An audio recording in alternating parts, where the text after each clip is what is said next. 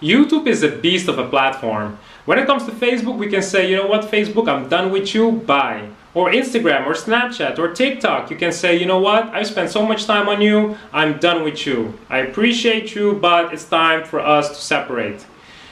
But when it comes to YouTube, it's hard to say no to YouTube. Even if you spend 5-6 hours on YouTube, it's hard to say, you know what, YouTube, you take so much of my time, you and I are done. Why is it so hard? Because there's a lot of content out there. A lot of good content, a lot of interesting content. Aside from all the good, interesting, entertaining, educational content, there's also a lot of content that you want to stay far away from. But it's that other part of YouTube content that really makes you want to stay so you can consume that content. Could be songs, could be playlists, could be courses, could be interviews, educational videos, even entertainment related. But it's simply hard to say no to YouTube. So what you can do is, especially when you watch long videos, you can play with the playback speed of the video.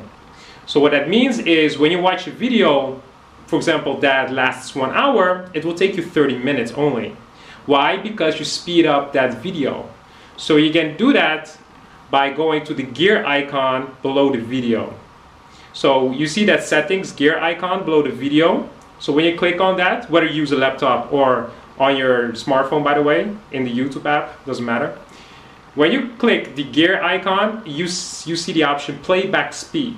So when you tap playback speed, then you can see you can double the speed. But I would recommend to at least change the playback speed to 1.25. So when you do that, you will see that in a shorter period of time, you will be able to watch that full video. So you will learn that knowledge, that same information that you would have learned when you watch that video in 1 hour. So basically what happens is you will save yourself some time.